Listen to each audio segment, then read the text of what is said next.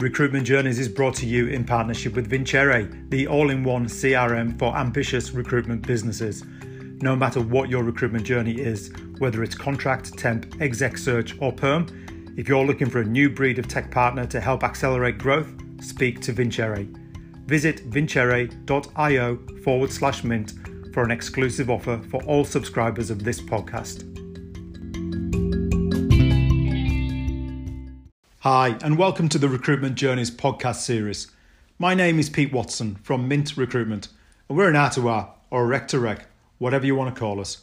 And as an R2R, we spend all day, every day, talking to recruiters about their careers. That's kind of what we do. We've been around since 2004, placing recruiters into Australia, the UK, Asia, and the US. And in those 15 years, we've seen pretty much every direction in which a recruiter can take their own personal recruitment career. So in this podcast series, we're going to interview recruiters all on a different path, each with a different destination, and we're going to hear their individual stories about how they got to where they are today. So if you're a recruiter and you're thinking about your next chapter or your future journey, and you just want to hear about how others did it before you, then please sit back and enjoy Recruitment Journeys.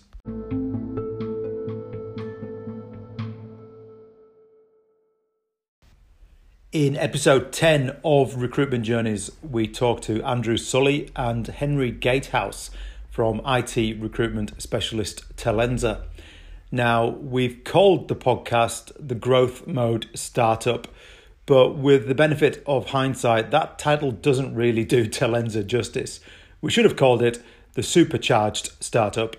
The four Talenza co-founders, who are all ex-S3 guys, by the way, they've achieved what most startups don't even remotely get close to, and that's significant headcount very quickly. 30 staff in less than 3 years to be exact. So if their first 3 years are anything to go by, the future is very, very bright at Talenza. Global expansion is firmly on the table. But I'll let Sully and Henry tell you all about it. Hope you enjoy it.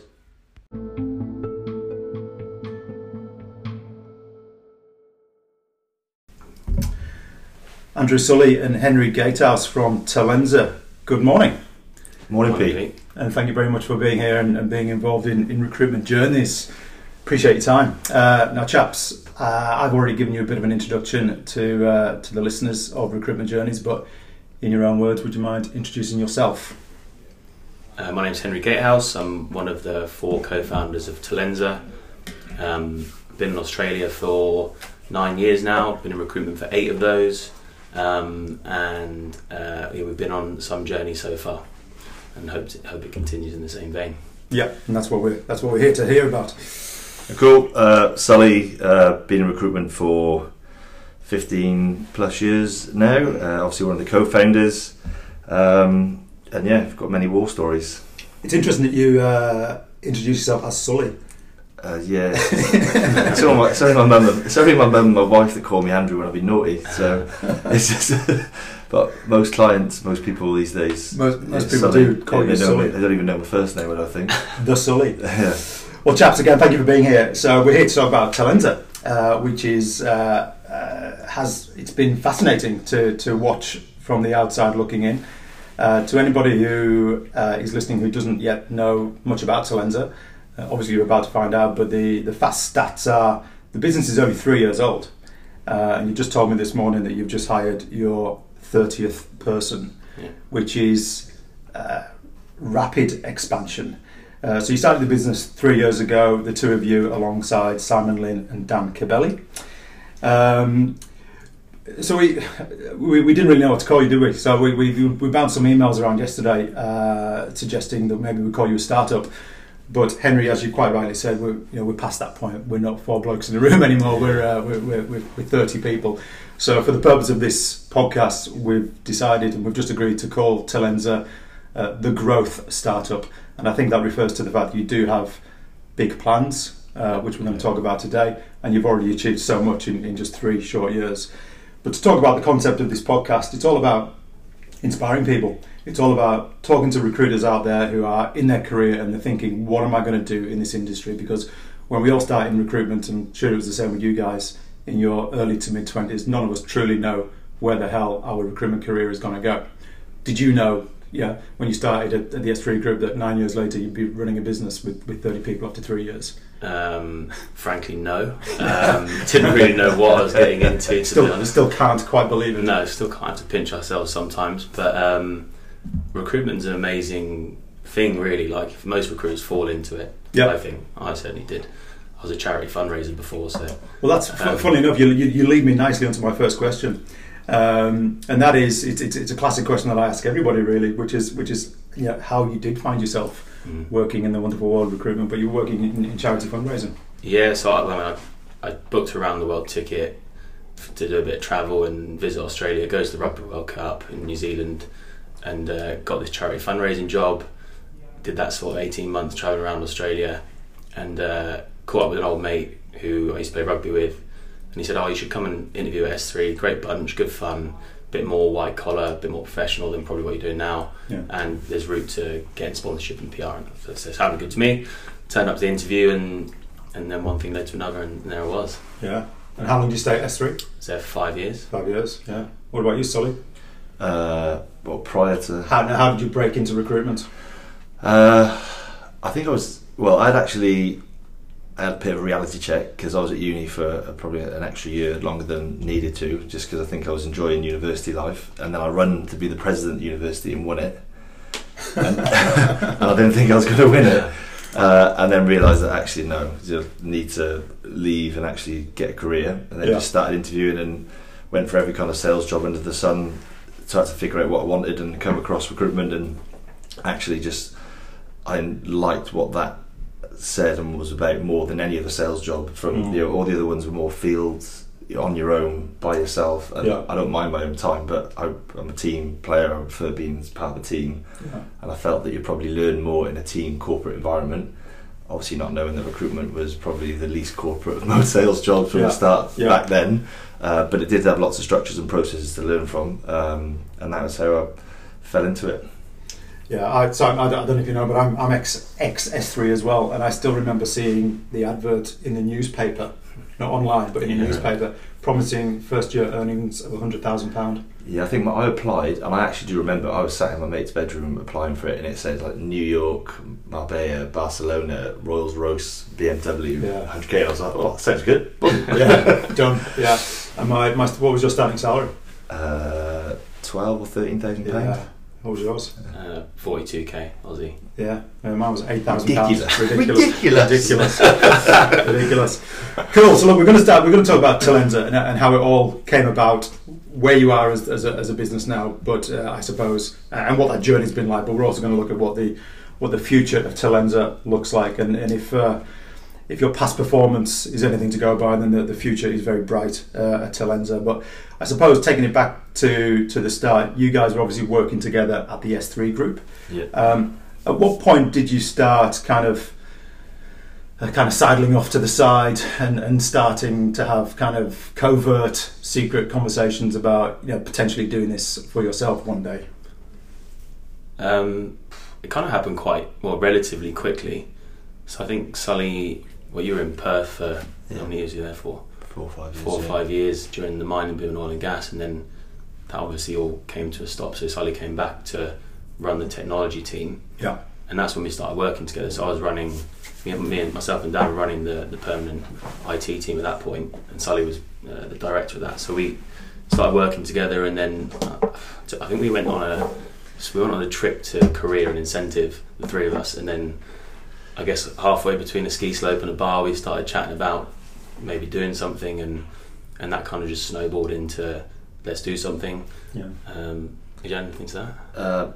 Yeah, I definitely knew I had plans, because I knew that I was coming back, and I knew that I would be leaving S3 it was my time to leave, I guess. Just I didn't want to outstay my welcome, and I just didn't want to be a one-trick pony and work there forever. And I kind of always aspired to do something else. But after a few drinks with Henry and Dan up and down the slope, just testing the waters and what their attitude was on some things, and then was like, oh, this plan's could align. We could do this, and then that's where, But when did it become serious though? Because the beautiful thing about recruitment is you can start a recruitment business quite easily with a brain, a phone, and a bit of a network. At what point did the drunken conversations on the slopes start getting a bit more serious when you're sitting around a table saying, right, It probably boys. got serious when we landed. Yeah. Oh wow. Like we Okay. had, so on that trip, me and Dan actually had a few red wines going to Korea and mapped out 20 people how we could grow S3's business and how we should do it, some improvements that were needed, because that team was the worst performing team in Asia Pacific that financial year before. Okay. We come back and it went to be the number one in Asia Pacific, and it was a top 5 globally. Yeah. And then we went to the table with, this is where we can grow it, this is what we can do, this is how we can do it, but there needs to be some systemic changes in our Australian business. A lot of those things were thrown out the window, and we're like, well, I'll tell you what, if we've achieved that together, and then people aren't listening to us and not willing to change, and we're seeing some absolutely cracks and opportunities to build something great, and we were willing to stay and to do it there, but if you're not being listened to and valued, then I think it was more of a case of, and actually one of your old competitors, Tony Crane, I'd somehow come across him and he sat down with us and we drew up a bit of a business plan. I think a business was called like AHG Digital, something to start. So slick. A few different names, mostly involving initials. We had pulled out, so we had drafted business plans, we had meetings, we At your house, wasn't it? we proper, went and thought and talked about it, met people, questioned it, and then, Simon kind of cottoned onto it and was like, I'm really keen. And then it went from there. I think so. It was months in planning, in reality, of lots of talks and conversations. And then we all worked towards, right, the end of that year would be the year. So we all wanted to make sure we left. That there was legacy, systems, team, process, and like think you wanted to be the top bidder. And before I left, so there was like things that people wanted to achieve. So no one said, there was no thieving, stealing. It was like, let's go out on a high, do things right, and then we'll start. And that's kind of okay. So you probably knew you could do it because of your experience, and you were probably buoyed and encouraged by the fact you were going into it as a team, if you like. And you've obviously explained the push factors from S3. But on a personal level, what was your motivation to start your own business? For me, I always knew I wanted to run a business from when I was quite small. My dad ran his own business, he had a couple of companies, so I always looked up to him, and he was like, if you can work for yourself, that's the best outcome. So I always knew I wanted to do that. When I was 17, I ran an eBay business on the side, try and make some money, which was quite successful, but didn't obviously spend a lot of time or have a lot of money to put it back into. I was going to university. So when I met Sully, I knew Dan very well, I worked with him for 5 years, and we'd talked about it previously. I knew he was in, and when Simon kind of came in, he was the final piece of the puzzle, because we're all permanent recruiters by trade. Simon's a contract recruiter, so we knew we needed someone that had that brain. So for me, the ducks kind of lined up. It was good, perfect timing. Owning a business in recruitment, fantastic. I would have been happy owning a business in anything, but recruitment's the vehicle that's allowed me to do that, and to do it with 3 people that are like-minded. It's been same page. I guess a bit of luck, bit of timing, but I guess you need that in life. Was obviously go on, mate. And I probably, there's an enormous amount of people that have left S3 over the years and set up successful businesses. And then when they've left, you kind of almost, it is like, well, S3 went through a generation hiring, I think, an amazing amount of talent and entrepreneurial people, which then obviously helped them grow, and they went from a couple of hundred people to a couple of thousand. But then, if you're going to hire that breed of people, they're going to need to go on to some bigger pasture. So obviously, the Faden Group, Adam Buck was S3, he sold his business for many millions. The Frank International guys. So you're kind of like, over the years, I had hundreds of conversations with people that were thinking about leaving and were always wanting to do it. It was a case of that S3 was a good vehicle to grow and learn about scalable business, and being able to, you were given a lot of responsibility and accountability young in your career. Like they were talking to you about leading when you were like 6 months in and done about 8 deals. So that was bred into you to want more and to be able to do it, and then you had the exposure early to do it. And they were good at that, actually. They were good at pulling people into the leadership positions and positions where you had to do things you hadn't done before. So that was a great company to work for that really probably set us all up to be successful, just in terms of the skill set that they gave you. So for that, you've got to be grateful. So it's fair to say that being part of that machine, if you like, was served as your inspiration. Yeah. Yeah. It's their Achilles heel, but Yeah. they're still a successful business, without us, and have always been, and for many years. So it's they should be probably, there's many people like Gary and Justin and Russell and the senior guys that started it can probably take their hat off that they hired many people that have set up businesses that are now competing or bigger than them. You should be. It's almost like they should be proud. Yeah, for sure. I think it's definitely no sour grapes or bad blood from any of us to S3, because without them, there's us, but there's many people out there who run lifestyle businesses, global businesses that effectively are built on the S3. Lots of the structures they give you, but there was things that they did that were just systemic that were never going to change. There was pockets of people who were very good with clients, but overall very transactional business. And they never saw the value of really true client relationships and doing things in a way that was a self-fulfilling prophecy, that there was you just got more return business, and you've got you can actually affect your churn if you respect people and treat people well and treat them like adults. And so I think just seeing lots of the things that they did well and the things that we saw as opportunities, that's really what's been the bent behind what we've done. And for 10 years I watched companies like Bluefin and Ethos steal our top billers in Australia, and I really respected them as a business and how they went about growing businesses. Really mature approach about top down leaders going out and looking after clients, winning business. And so I think I always knew that I wanted to, if I left and set up a recruitment business, they were the two that probably knowing what I know about S3, the good and the bad, and then what they did well, that lot listening, watching, observing, that's kind of been the makeup of putting together a lot of the ideas that we've it's been the ingredients, and take the good stuff and learn from others around us. So it's definitely not together. Yeah, the S3 that they get a fair amount of stick in the market, but they are a phenomenally successful business, and they produce phenomenally amazing people. If it wasn't for the S3 group, mate, you could have been driving around the southeast suburbs of Sydney selling photocopiers. I'll be painting and decorating or Wales, So we'll come back to the S3 model and what that business looks like, and whether that kind of mirrors what you want Talenza to be. But in the build up to launching Talenza, did any of you have any kind of last minute jitters or concerns, or did anybody get close to pulling out? Anything kept you awake at night? No, to be honest, I think the only thing that was holding us back was just financials.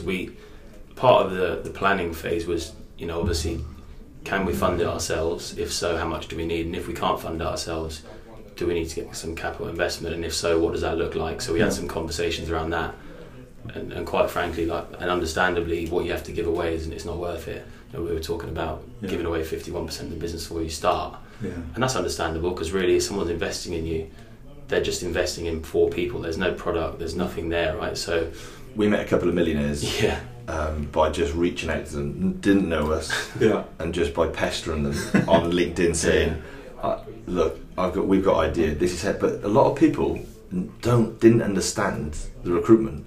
There's not a lot of costs, and so the cost. So when they were like, well, that's just money for your salary. I'm like, well, yeah, but I'm going to make you so much more money in return.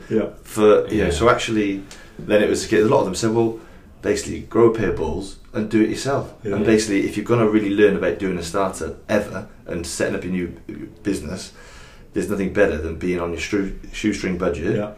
And having to do beans on toast, having to scale back your lifestyle.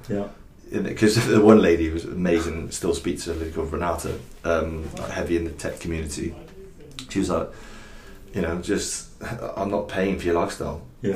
So piss off, and then come back to me when you start to grow the business. So maybe I'll buy in and I'll help you scale it internationally. I'm like, well, no, you piss off. You're not having a piece of this. Maybe one day, I don't know, but I think actually having to scrimp, save, think what we needed, how we needed it, and then the catalyst of, well, F this, I'm not going to be scaling back my lifestyle for that length of time.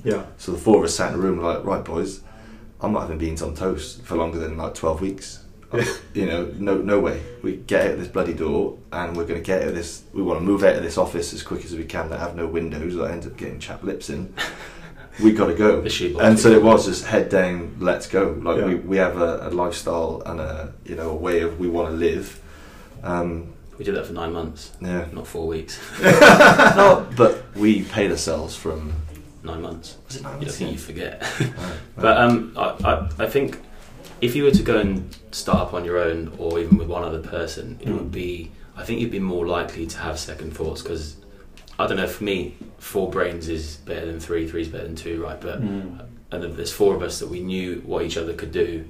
So I don't think there's any point that we were like, no, I'm not sure it's going to work. It was more, we just got to go and do it and take the step. And I think taking the leap was the hardest thing. Once we'd done that, we were in. That was it. It was definitely like the mix of excitement and anxiety, right? Because if you don't know where the deal's coming from, or how long will that invoice be paid, and those types of things. Yeah. There's all those things, but you just had to, just simplify it and go, do you know what? If you look at what we've done over how long we've been in the industry, individually, we've all been successful. We can do it. So actually, don't worry about the paying the mortgage at the end of the month, because actually, if you just worry about doing what you do really well and do it in abundance, then the rest of it takes care of itself. Yeah. Did you have the full support of your loved ones? Did anybody take you aside and said, "Don't be ridiculous"? You got a very good job. No, everyone was on board. No, well, my wife's moved around with me. She's just like shits herself most days when I come home and start talking about moving places. I still know. I text her saying, "Just had a meeting. Do you want to go to Tokyo?"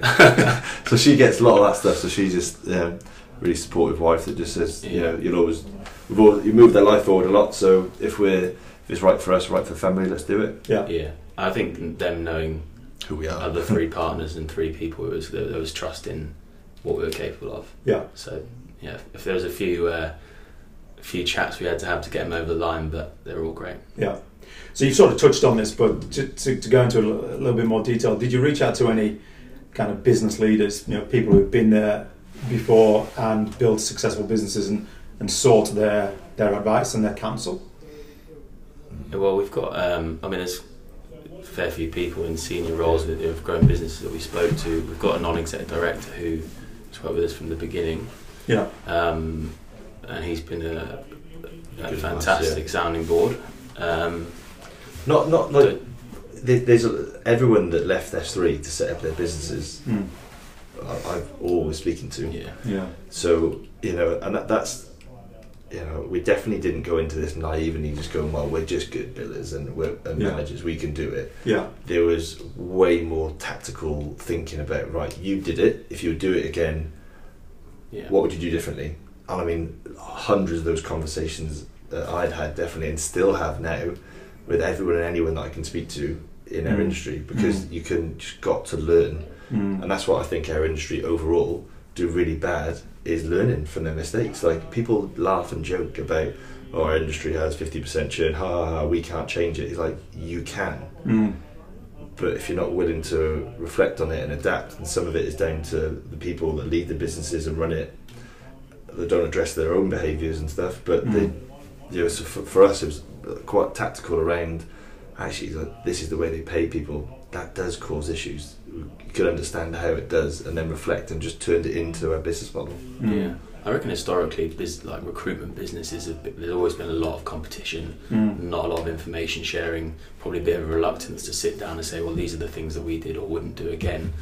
But certainly when we started up, everyone was open to conversations, like Sully said, and to pick their brains on what they would and wouldn't do. So there's a fair few people that we lent on, which we're forever grateful for, in terms of the advice they gave us and introductions to different there's people like Adam Buck, Gary Goldsmith, those types of people, for just personally I've always kept in touch with people like that, Gary Eldon, Justin Hughes, you can draw from their experience by calling them, and it's not hard to give them a call. But the one thing I find struggle, which I think after life at Talenza and going forward, I think Henry and I are on a similar page with this, is that we actually did try to reach out for people locally in Australia. No one was interested. Really?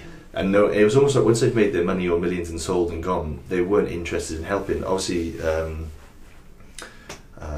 Greg Savage, Yeah. but you got to pay for his time. It's not. Yeah, I think if you get to know him, he's happy to have a conversation now. But more often than not, there's not many people, and that's why Greg does really well, because he doesn't have any competition. Isn't that interesting? Yeah. And so, but in the UK, there's so many people. I'm just so thankful that I'd had the time to go to incentive trips when I was in the UK, and gone on global incentives where I was able to touch base and build relationships with a multitude of people that I've just kept in touch with over time. Yeah. The guys that set up and built Frank and Faden and all that stuff. Yeah, so yeah. like, that was the only people that really truly like probably had a proper conversation about real lifestyle. And then the one guy was someone we know who's based in Australia, but he's always at the minute wants to name nameless because he's a CEO of another larger organisation, non-competitive, but it's just he was the only one, and he's always been a good sounding board, really amazing guy. But I said to Henry before, like, it's an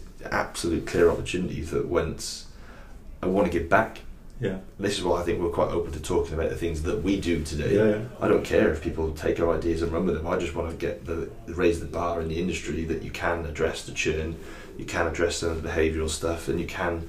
I just, some of those meetings you go on with clients and they just roll their eyes because the previous 100 companies before, they keep saying on their websites their trust and integrity, and actually they do completely the opposite because they just do things that go against that. So I definitely would love, once you've gone on this and got a successful personal venture under you kind of like your belt, you can go back in and consult and help. Pass your experience on. That's in our region. People seem to be just take the money and then go and live on the beach. Yeah, that's very interesting. Well, I might be able to introduce you to a few people who might be able to help. So going back to the concept of the podcast, like I say, it's about inspiring people who want to, because we see so many startups in recruitment, but we don't see that many businesses that start and scale as quickly as you have.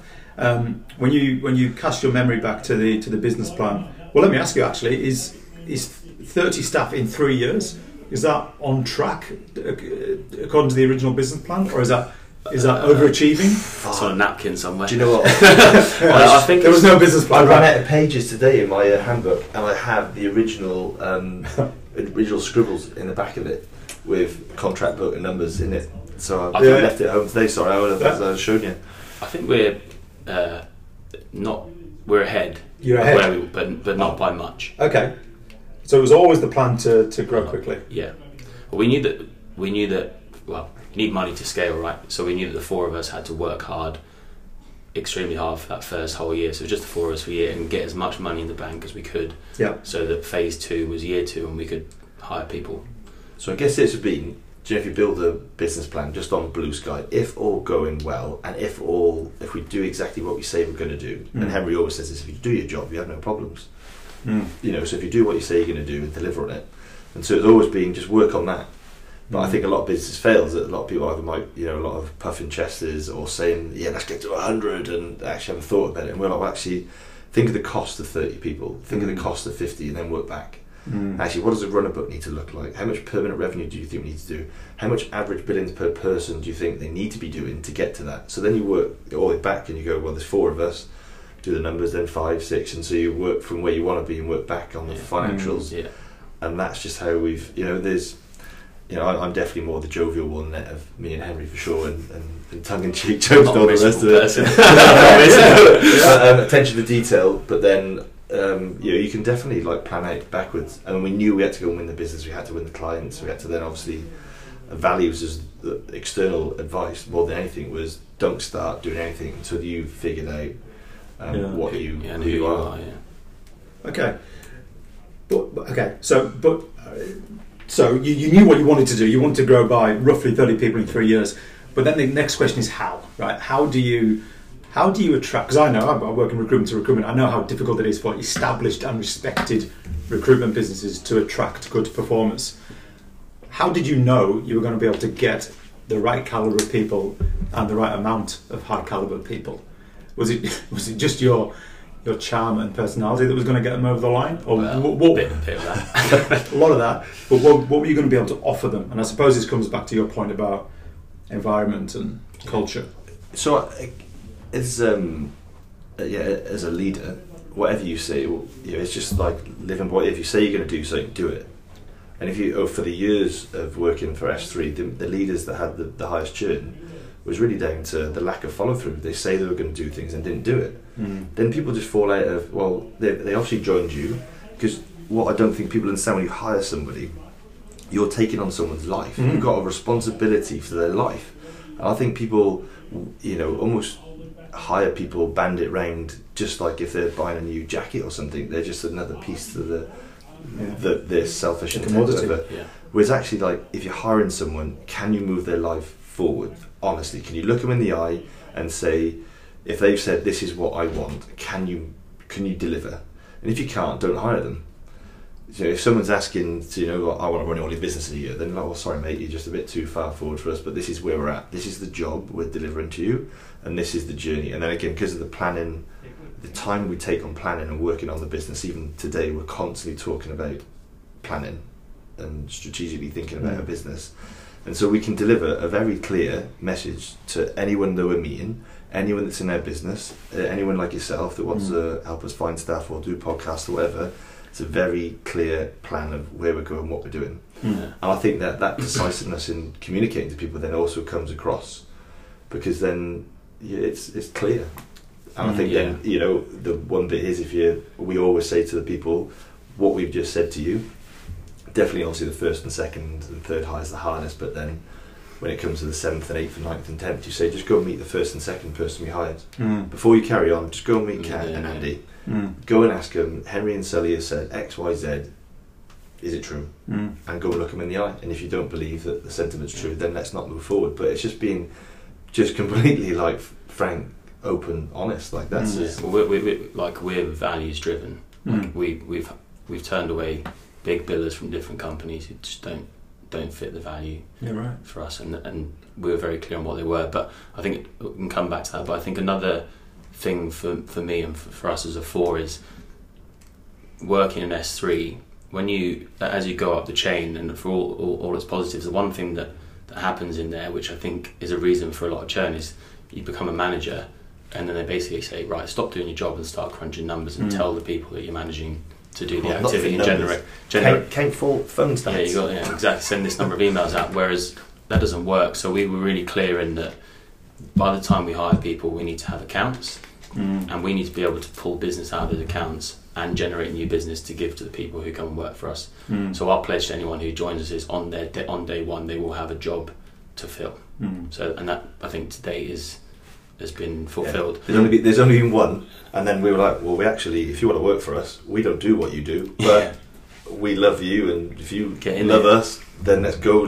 We can support you to help you go from a 250 to a $500 million biller. So if you want to learn to bill $1 million, we can help you. But at the minute, actually, none of our clients actually do what you do. But if you're up for it, and we had lots of conversations with that particular person, but we were honest. We never said once that we had any jobs for her. But everyone else, we were like, well, we've got the accounts, we've got jobs. You are going to bill from day one. Did she join? Yeah. Cool. One of the best hires we've had. May I ask who that is? Cat. Salesforce. One of your first. Salesforce Cat. Yeah. Fantastic. Salesforce Cat. Because we hadn't had Salesforce definitely wasn't in our initial plan. It was probably the 15th to 20th person down the track type area, because CRM ERP space is definitely different to what we had all come from. But we had reached out to a few people, and she got back and said, yeah, let's have a conversation. And we just said, this is what we've done, this is what we want to achieve, this is where we want to go. What do you think? So starting Talenza, you knew you were good recruiters, and you probably knew you were good people managers. How did you know you were going to be good businessmen? Do you yet know if you're going to be good businessmen, and what are you doing to prepare yourself for the world of business and not just the day-to-day grind of recruitment? I think the 4 of us have always been very open to learning and thinking about how to do different things and do things differently. So one thing that we know is that none of us are the finished article, and we have to continue to develop and learn, and none of us have ever been this, we've never been on this day, we've never hired our 30th person. Every new day is a first, really. So when we set up, we all knew that someone's got to do the finance, someone's got to do the marketing, someone's got to do the systems, So you just kind of have to do it. You all muck in, and So you all wear different hats. you just got to wear multiple hats. Yeah. And I don't know whether it was just luck or but we all kind of gravitated into different parts of the business. So I look after all the finance piece, and I just kind of gravitate to that. Dan is a super techie guy, understands computer systems and everything, so he set up all that Legal. stuff. He's an ex-lawyer. And he's a lawyer as well. All right. Yeah. Useful. And Simon knows contract inside and out, so he set up all of the contract agreements, payroll, all that side, and then Sully is the business development guru, like just knocks down doors. So we had a bit of everything, and naturally gravitated into those different spots. And look, the people we were on day one, from a business perspective, like wouldn't recognise us now, but that's all part of the learning curve, and that's we all love that. Yeah, there was a lot to learn, because I would be I was more ignorant going into it than I thought, to be honest, because I'd grown multiple different practices or countries or regions with S3, and you get exposed to all the P&L and costings, and you have to make financial decisions, and you have to be quite decisive with people decisions, performance, and you get the whole raft of it. But actually then running your own business, you're like, oh shit, there was so much more behind the scenes at S3 that was done to you. And then the decisiveness goes up another level. You have to go another notch or two, I think. But the point that Henry said, I think we're all open to learning, and so we're not ignorant people. We have at the beginning of this year, we had brought a coach in, a company called Ripen. Unreal, he's like executive coaching, but he's been I think by the age of 28 he was like a head of or GM of an investment bank. So a really smart guy who's run hundreds of people effectively in sales, and then he went in to be a psychologist, and then he's got an exec coaching business, but he's held us to task. He's only 36, 37 himself, but he's come in, we said we want to do something, and he ripped our plan to shreds. Start again. Pointing fingers, putting screws in us. It's like, that hurts. So we're always open to going outside and asking for questions. I want people to come in like a non-exec guy. If he's not being tough enough, I'm like, mate, I want you to tell us if this is not good enough. I want you, So actually, if you're paying for some advice, you don't want someone to be kind of rubbing your ego. It's like, pick that bonnet up and tell us stuff that we don't want to hear. And we probably know, but it's better to be told sometimes. Sweeping it. So our drive to be a successful business that's around in 20 years or whatever, is probably individually, intrinsically, that we want to learn from the experience and develop. So we've all got coaches now, as of last week. It must be so exciting to be growing something that is clearly going very, very well, but also developing as professionals and presumably as humans as you go. You probably pinch yourself. Do you know what? Sometimes we don't. It sounds silly, but you don't have the time to do that. Actually, hiring from July last year, we were 9 to 30. It is rapid growth, and we're having to catch up with ourselves, right? So we've hired a lot of people, and a lot of the processes and systems are having to come in quickly to sustain that, which is fine because we've got a couple of awesome people in the business who are helping us to do that. But our drive on the point, we've said we're going to do something to people and give them something. We're back in it. We're doing it. So there's many of hours to make sure that we deliver on those promises. To make sure that we're developing those people, developing the clients, and retaining our staff. It's only happened a few times, and I don't want to sound like I'm brown nosing here, but I've had a few candidates over the last couple of years, and when I hear that they're talking to Talenza, I say, oh shit, because I suspect if you want them, you're probably going to get them. And not all businesses have got the ability to do that. Are you in a position now where you are cherry picking?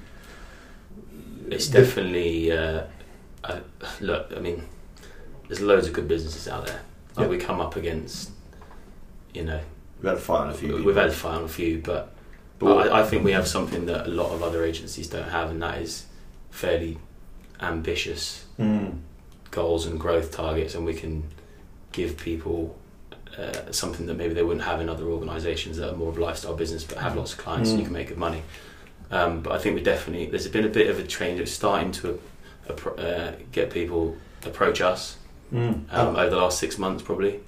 It's starting to be a There's bit. thousands of recruiters. There's some that might have come across us but have no clue what we stand for. But I think certainly the year on year, people are more aware that our business is doing something different than their business and multiple other businesses. Like the way that we pay our leaders, the way that our leaders are, and all of us included in that, we've got 7 leaders now, that and even our operations director, she hasn't got a financial target on her head, but she's a well-connected Sydney lady who's grown up here, who's worked at large enterprise clients. She's bought into the philosophy of being able to network and create roundtables that creates value for those clients. And on the back of that, you're likely going to win business, but go into it with the premise that you add more value to these clients. Hence why we're sat in one of our clients' office. Because they respect us enough that you can use their office to do something like this. It's taking relationships to a whole nother level.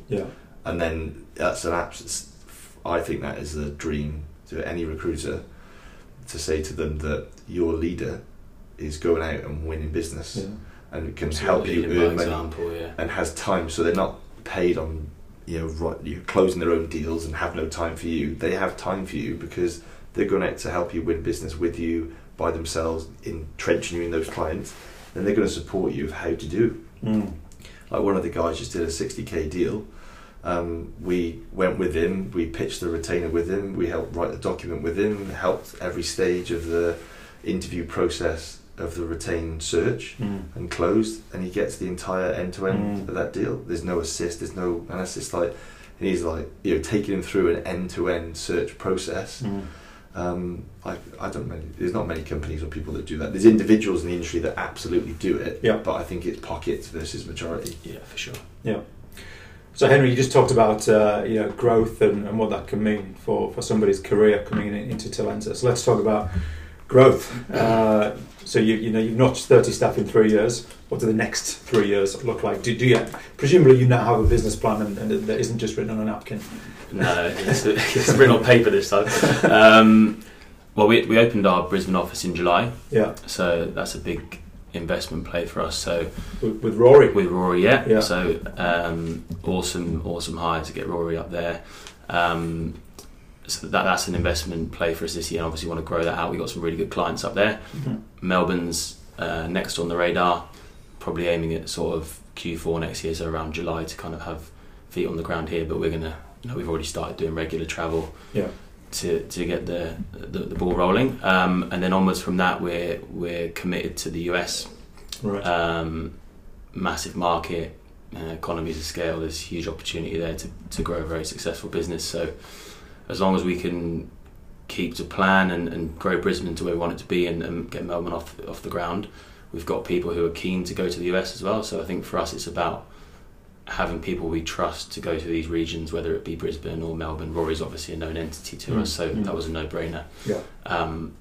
Have people that we trust who want to go and scale something, and that comes back to the hiring people that have I guess a bit of an entrepreneurial bone in their body and want to do something that's a bit different, not just necessarily just be a recruiter. They want to go and grow a business and have that experience. So America is the big play for us. So let's talk big picture. Where do you honestly, realistically, almost conservatively see the business in 10 years' time? You can answer that one. Do you want me to go well, we've gone to the moon. So Sully's a very big picture thinking, maybe more like an Elon Musk of recruitment. So the moon is probably your answer. So I have, why can't you go everywhere? Sorry to interrupt. Do you see yourself as the next S3? I would like to be a global business. I think we'd all like to be a global business. And at some point, does that mean we're all on that journey? Because it could be, if you've got a health issue or whatever, or people might want to tap out at certain checkpoints and stuff. But I think even if I wasn't part of the business, but I'd like to have got the business to a point where it was across, multiple countries, and then other people who either come in to run it or whatever that is looks like in the future, there is a platform there to take it further. But I think between us and the people that we have and grow, I don't see why we can't dominate on the east and the west coast of America. Obviously then Tokyo, Japan is the second, third largest recruitment market in the world.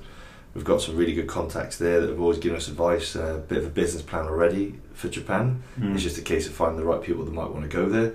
My wife definitely, between the four of us, none of our wives and partners want to go there, so that's the only one that I think I could persuade my wife if I really wanted to, but I think, America's for us to start, but then there, and then, the UK, as much as people might write it off, I think it's always going to be a good market, let Brexit wash out, but then you've got the likes of, we've got Kat that probably more than happy to go back to Germany one day and open Germany, Dutch market, like you basically, let's go and plant the seeds and grow it. I have to hold the lead a little bit, but that's where But we've got contacts. I've got people that are saying, when you're ready to come to Germany, I'll help you do it. If you're ready to come to Amsterdam, I'll do it. I've got a couple of people that probably will go to Tokyo tomorrow, but actually you can't do it all today because you can't afford to do it. And I think it's about, as much as I might be will domination, let's do it, but actually let's just stick to a plan. The plan works when we stick to a plan.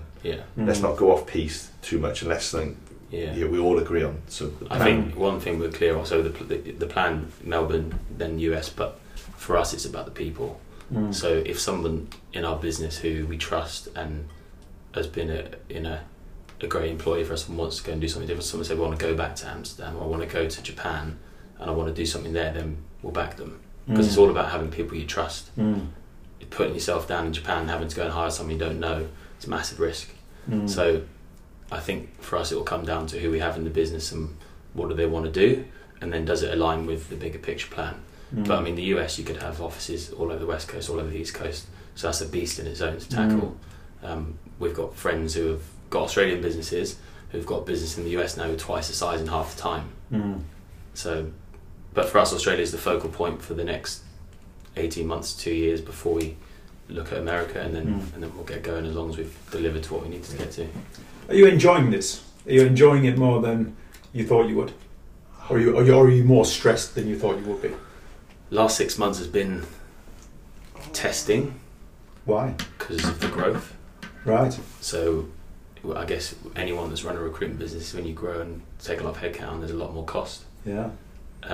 Just getting that cost. So that cost has gone up, cash's gone down, revenue's not really changed, but now it's changed. So now we're seeing the upside to the investment. Yeah. So the last 6 months it's been testing, but we're seeing the upside to the investment and the effort that we've put into the people that we've hired. Yeah, okay. We knew what we were doing. We overhired our business plan because it was a case of we could afford to do it. Yeah. And the sooner we get the people into our business, the sooner against that plan, the sooner we could impact the 19-20 year, because that would increase the GP revenue that year by over hiring earlier on this year, the back end of last financial year, that will stress us out, that will be squeaky bum time, but we're in control of it and we can control it.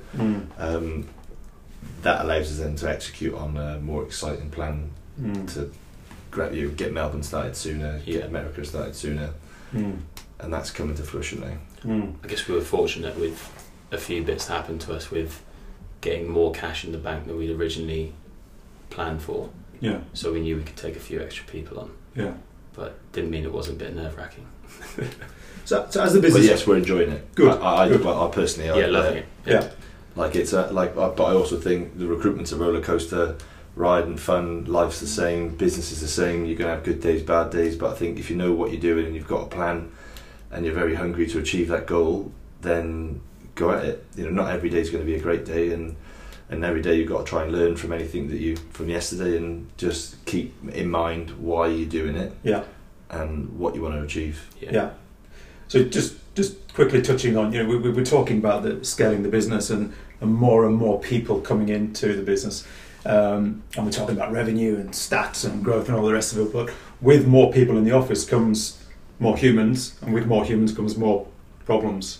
And obviously, as recruitment has changed since we all started the S3 Group, where quite frankly, the S3 Group probably didn't give two shits about what was going on in your house. What are you doing to keep a focus on the mental well-being of your people and making sure that they're happy in their life and their job? Is that something that you've got a bit of a focus on? Yeah, well, there's a couple of points. We were talking about this morning as well, as like where else could we take this stuff? But we've always had a strapline about how can you move someone's life forward. So it's more than just, you get your desk and meet clients and do deals, because I think that's why a lot of the churn happens in the industry, is because it becomes a little bit of a thankless job, and it becomes quite monotonous because it's quite an administrative job. You've got to see, how can you move someone's life forward. And was it 1 in 3 people are going through something quite significant in their lifetime, whether that be them struggling with an illness or something, or a family member, or the rest of it. So I think it's just an appreciation of that stuff. A 12-week training program that we've got now, half of it is purely on mindset, around time management, planning, mindset, them as an individual, talking about their needs and what their wants are, and helping them to know, like, why are you here? Like, what do you want out of life? Because we know that not everybody's going to work for us forever. And it's sometimes you speak to some recruitment leaders, or just leaders in general, and they're just so shocked when people leave. Like, well, he's worked for you for 3, 4, 5 years. We're in recruitment. That's part of our job. People leave. That's how we make money. So I just love to know that there's some people that will be with us for longer, for sure. But as long as the people when they leave us, we've moved them forward. And then the other bit, there's been some stuff. We've had people have had some significant things go on in their life since they've joined us. We've gotten coaching. We've gotten one-on-one coaching with people who are actually nothing to do with recruitment, that they needed some help and support. Great. So it is personal touches, but I think the size we are now, and the size, maybe the first 100 or so, you can have more of those personal touches. As you get bigger, you might lose some of that. I think typically, but I also think that's how we will. Whatever we do today, can it be scaled? Can we scale that? Let's not do things that can't be scaled or can't be promised to everybody, because that comes back and shoots you in the foot. So, but 100%. I think looking after people and understanding them and helping them understand themselves is actually a benefit to everybody. And the 4 of us are still very close to all the people, so we know what we like to think we know what's going on in people's lives. Obviously, don't know everything. But we catch stuff and support people and try and get them through it. And I think that's been something that people have really respected, is that we do care. So last question, gentlemen. Again, going back to the concept of the podcast, it's about inspiring and helping people who want to follow your journey. What's the number one piece of advice that you would give somebody who's thinking about going out on their own, striking out on their own, or to put it another way, what's the number one piece of advice that you would give yourself 3 years ago? Pensive pause. The first question, what advice would I give myself? I think if anyone's thinking about doing it, it's the best decision you'll ever make. It's hard work, it's nerve-wracking, but it's a journey and a half. But it's bloody good fun, and you get a lot of thrills out of it. And we're at the point where we've got people who have joined us that we can see the impact that we're having on their lives. So their lives are moving forward, our lives are certainly moving forward. But I think not only from a personal growth perspective, it's really nice to see people that we've hired having developed, even in a short time, really changing and moving their lives forward, earning good money, developing the skills that they want to have or didn't know they didn't have. I think that's something that's been really nice to see. And so you get a lot out of it from a personal perspective and obviously financial perspective as well. I'm all about planning, and I think if you're going to do anything in life, you really, really need to do your planning and talk to people. Anything that's going on in my life, I will bounce ideas and tell people how I'm feeling and what I'm thinking about anything. So for me, it's about really being down to the nitty-gritty about really why you're doing it, what's the motivation. And I think then there's a lot of people that go off and do it by themselves because they think they can do it. They don't understand. They think, I'm billing 500 grand and I'm only getting paid this. They have no appreciation for actually the systems and processes and the costs around doing that. And then so many, I've had friends, that have done it, and they're still by themselves or two people because it's them. They're a biller. They're a selfish biller that just can bill, and they're taking all the money out, and so they're going into it for the wrong reasons.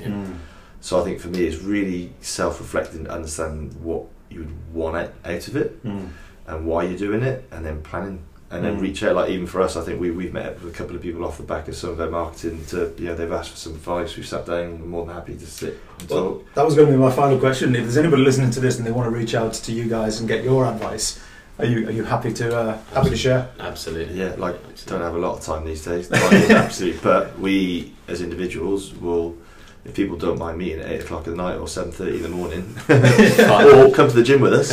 Like I've got people. I've got a couple of clients that either go running with us or come to the gym with us. You know, it's the only time that they might have. We have time, but more than happy to go for a walk with someone. You know, walk the dog if they live on the beaches. But also from 100%. personal experience, it would have been nice to have people like us who would have been willing to speak to us. Absolutely. So absolutely. Yeah. And you know what? If we can help someone grow a business as well, that's great for us as well. Pass on the.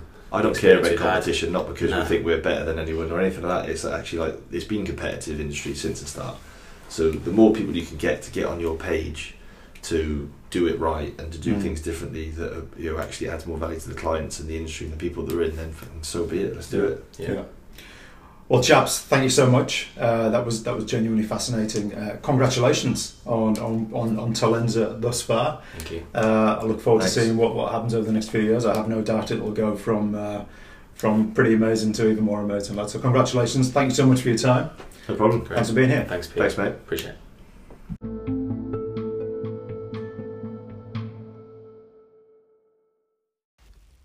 Thank you so much for listening to the Recruitment Journeys podcast. Really hope you enjoyed it. Now, while we're passionate about bringing inspirational recruitment stories to our network via this podcast series, recruitment to recruitment is our bread and butter and our day job. So if you are a recruiter thinking about your next career chapter or your recruitment journey, see what I did there? We're always keen to have a confidential discussion with recruiters about what's going on in the market. So please feel free to contact me in the strictest of confidence on 0432 666 701 or email me at pete@mintrecruitmentgroup.com. Thank you so much for listening, and please watch out for our next inspirational podcast interview coming very soon.